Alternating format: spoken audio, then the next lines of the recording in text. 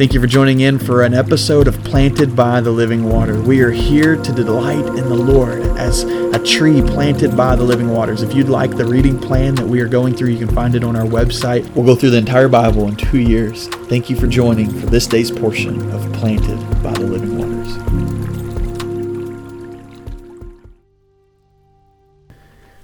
Well, hello there. Today we are at the Empower Conference. A group of our church is at the Empower Conference, and we are so excited about what God is doing here in Irving, Texas. God is at work, and we are so encouraged and just moved by His presence, and that there are people all over Texas today and yesterday as well that are coming together with the purpose of having a heart for evangelism, that God would instill a fervor inside of us to see the lost saved. And it's been a beautiful time, so much growth, and I pray that God would take this growth of our people and bring it back to our church, and that He would continue to use that same spirit that He's using here to move us to a place of greater evangelism, that we would surrender more so to the Spirit and seeing the lost saved and the gospel proclaimed. And so what a great blessing it has been.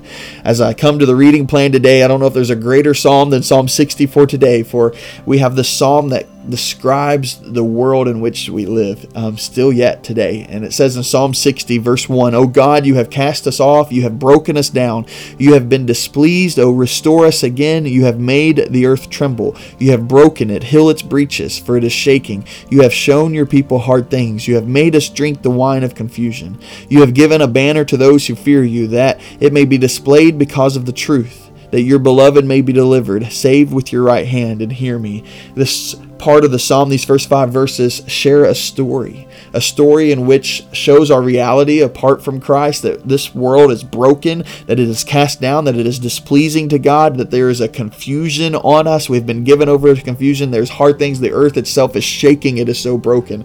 And the fact is this is true. This is the world in which we live. We are displeasing to God. There's a confusion, a delusion on people, and this society is great proof of the desolation and the depravity of man. We live in a time where God is not honored, God is not feared, God is not respected, God is not even thought of in so many minds. And it just breaks my heart to know the place that we are at as we come to this time.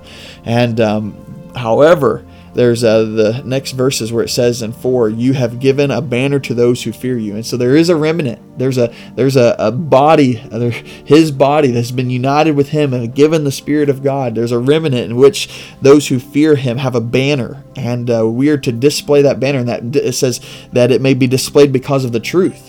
And so we wear that banner of truth. We as Christians, you that are listening, that are born again, and believers in Christ, are a banner for the Lord and the truth that He has, the truth of who He is. And we are a banner to display that to this world, to recognize that His beloved would be delivered, and we have been delivered. Salvation has occurred in us, and it says, "Save with your right hand and hear me." And the fact is we have that salvation through Christ. We have the greatest news there ever is, the news of Jesus Christ. What we talked about yesterday, that Christ's sacrifice sustains and suffices for what is needed for our sin debt. And the fact is we have this story. It is a reality to us. It's our new reality. It's the new covenant in which the Spirit of God reigns inside of us. And we can take that and wear it as a banner to the world. And so would you join me in being a banner as we fear the Lord, being a banner of truth to the world, that others may see Christ and that we may proclaim Christ and we would see lost saved.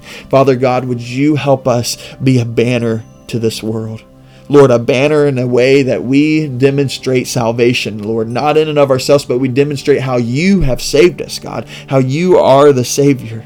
And now we have you as our Lord, and we walk with you, and we are so blessed by you. And Lord, your faithfulness is so true. Your salvation is so beautiful. Lord, your story of the gospel is so amazing. Lord, help us take that message and share it.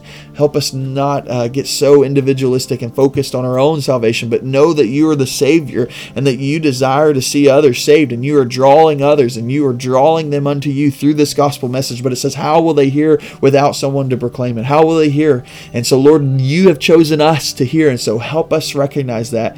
Lord, give us a fervor with this evangelism conference we're at. Give us a fervor with the people today, Lord, around us that are wearing this banner. And then, Lord, give us a fervor to take that group and to go into the lost world and proclaim Christ and see other souls saved. In the name of Jesus we pray.